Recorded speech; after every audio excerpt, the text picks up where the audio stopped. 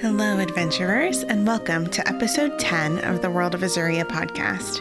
My name is Beth Ball, and I'm the author of the Age of Azuria epic fantasy series, which we'll be exploring in this show. In some episodes, we'll be swept away into the high fantasy world of Azuria as I read chapters from the novels and stories. In others, we'll dive into some of the lore behind Azuria, and I'll answer your questions about the world, characters, and more. If you enjoy high fantasy worlds, immersive settings, nature-based magic, and vivid characters, then this podcast is for you. For our first season, we're traveling through Aurora, the prequel novella for the Age of Azuria series. This episode brings us to our final chapter of Aurora, Chapter 9. Episode 11, which comes out on Friday, March 19th, will be a special bonus episode of my reflections on Aurora and why I chose this particular story as the introduction to the Age of Azuria series. Then on Tuesday, March 23rd, we will start Season 2 of the World of Azuria podcast with Buried Heroes. But back to Aurora, Chapter 9. I'm actually not going to provide any summary for it here at the beginning, so you can be as immersed in the novella's conclusion as possible. So, in that case, let's start our adventure. The evening gloom clung to Riddell as she stalked through the hallways of the Aurora estate, her every sense alive to the slightest movement. The rooms and halls were empty. She had suspected as much. The noblewoman had sought refuge in the smaller house by the sea. Tall wildflowers whispered against her legs and arms as she ran, crouched low across the fields. Alessandra had been very particular. Riddell had to perform each part of her job perfectly, leaving no trace, for her to receive a position equal to Lucien's. She didn't see the opportunity to enhance her allegiance to the Dark Goddess as a betrayal of her former master, though on this, she and the Lich were unlikely to see eye to eye. Lucien had motives and schemes of his own. He would have replaced her after this mission regardless of its success, or used her as an excuse for delaying the goddess's will, effectively painting a target on her back. No, she would take these matters into her own hands. Alessandra instructed her to leave no mark of her attack that could advance any form of divine intervention. The simplest method, Riddell concluded, was to kill everyone inside and torch the structures. The home had one cellar entrance and a front and side door. The blonde woman's bedroom windows opened onto the back of the house, surrounded by forest. She would have difficulty escaping through the woods, especially with a baby in hand. Riddell signaled the two assassins she'd procured in Serenia. The ideal balance between brutal and malleable was difficult to find, but she had been both persuasive and persistent in her efforts. 2 poisoned darts, each expertly thrown, toppled the guards at the front door. The lush flower beds beside the house cushioned their fall. She and her aides would take care of them on the way out. No sense slowing progress for unconscious watchmen. Her assassins checked the windows along the front of the house. They signaled that no one moved inside. Riddell crouched beside the door and motioned for them to follow her. Moonlight bathed the home's interior, illuminating the receiving room and lounge. From what she'd seen in the orb, the noblewoman didn't keep a servant or guard active inside at night. Her assassins crept in behind her, and Riddell motioned for them to fan out across the front 3 rooms. They stuck to the umbral stretches between beams of moonlight, poised to follow her down the left-hand hallway. But something wasn't right. Riddell sniffed, unable to place the sharp, woody scent she'd caught on the air. "It's Juniper," a low female voice spoke into the darkness. "You cannot go any further." Riddell spun toward the lounge where the voice originated. A sepia-skinned face stepped out of the shadows. She lowered her head and smiled. The Nagata withdrew her curved blade from its sheath, the edge dripping with lovingly crafted poisons. "Yvain, is it? He warned me about you." Riddell cursed inwardly. Lucien had claimed the Fae was unaware of their schemes. She should have suspected the falsehood. "I see that you're putting the pieces together," Yvain observed, shaking her head. "We should be cautious with whom we trust." The Fae shrugged. "But let us return to the matter at hand. You must leave." Moonlight caught the dark blade in Riddell's hand. Killing the Fae would undoubtedly secure her position with Alessandra. The 2 she'd brought with her could dispatch the woman and child while she dealt with the more exotic prey. "Navitch, go," she commanded. The assassin didn't make a sound as he left the wall to her right.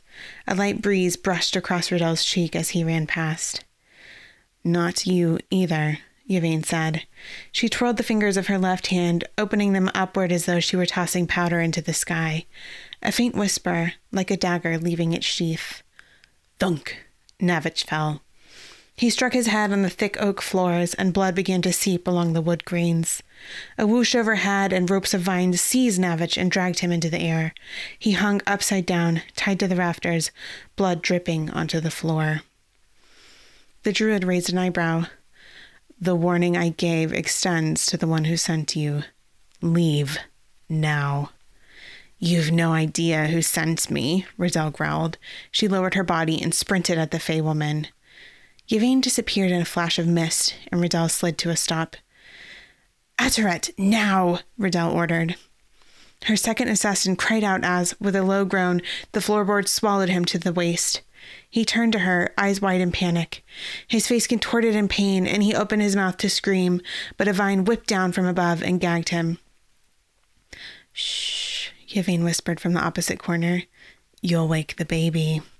Ataret gurgled, and his eyes bulged before he slumped over, a blood-soaked leafy tendril sprouting from the back of his neck.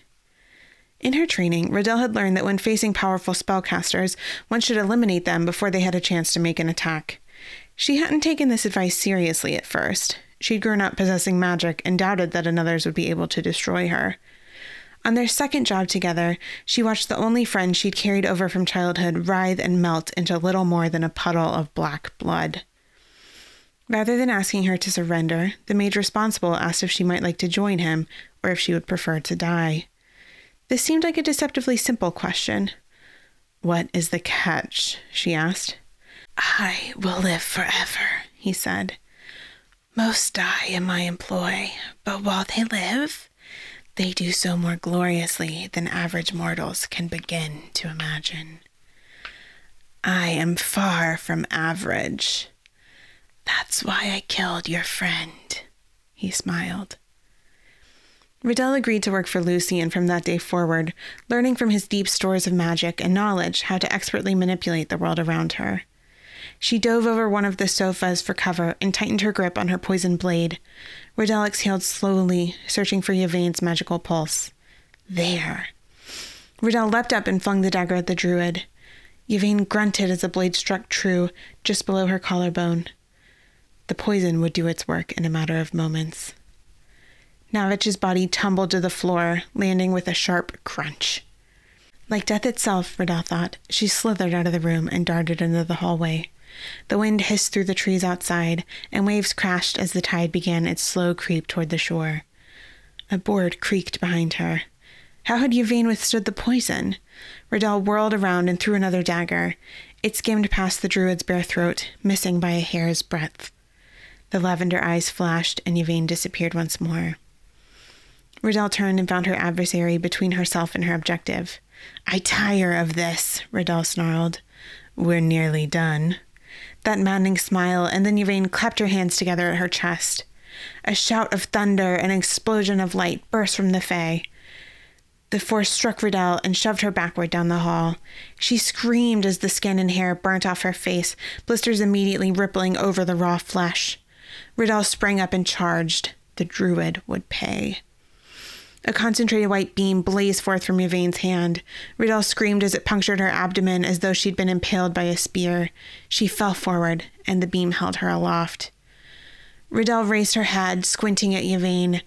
Blood dribbled from the side of her lip. It sizzled as it struck the beam and evaporated.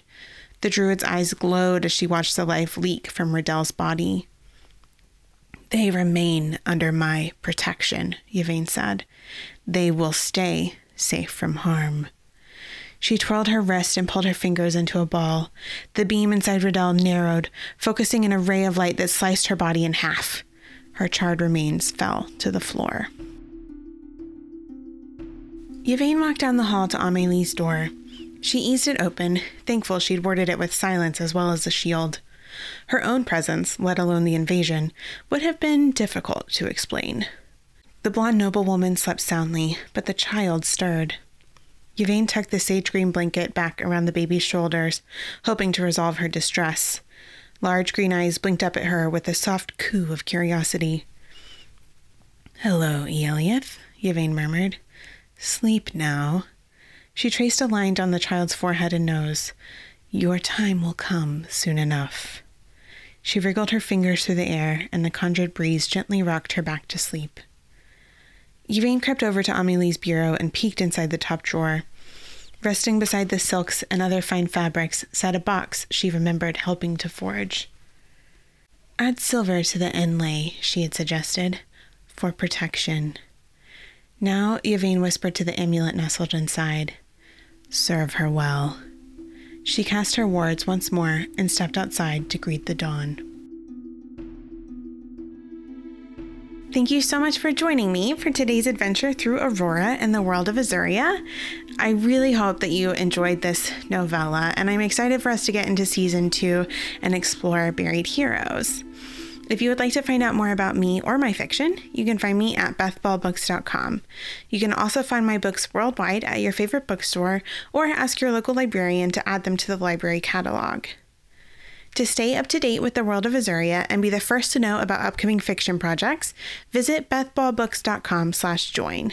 I would love for you to be a part of my reading community, the Story Enclave, and as a special thanks to you, for a limited time, you'll receive a free ebook copy of Aurora when you sign up.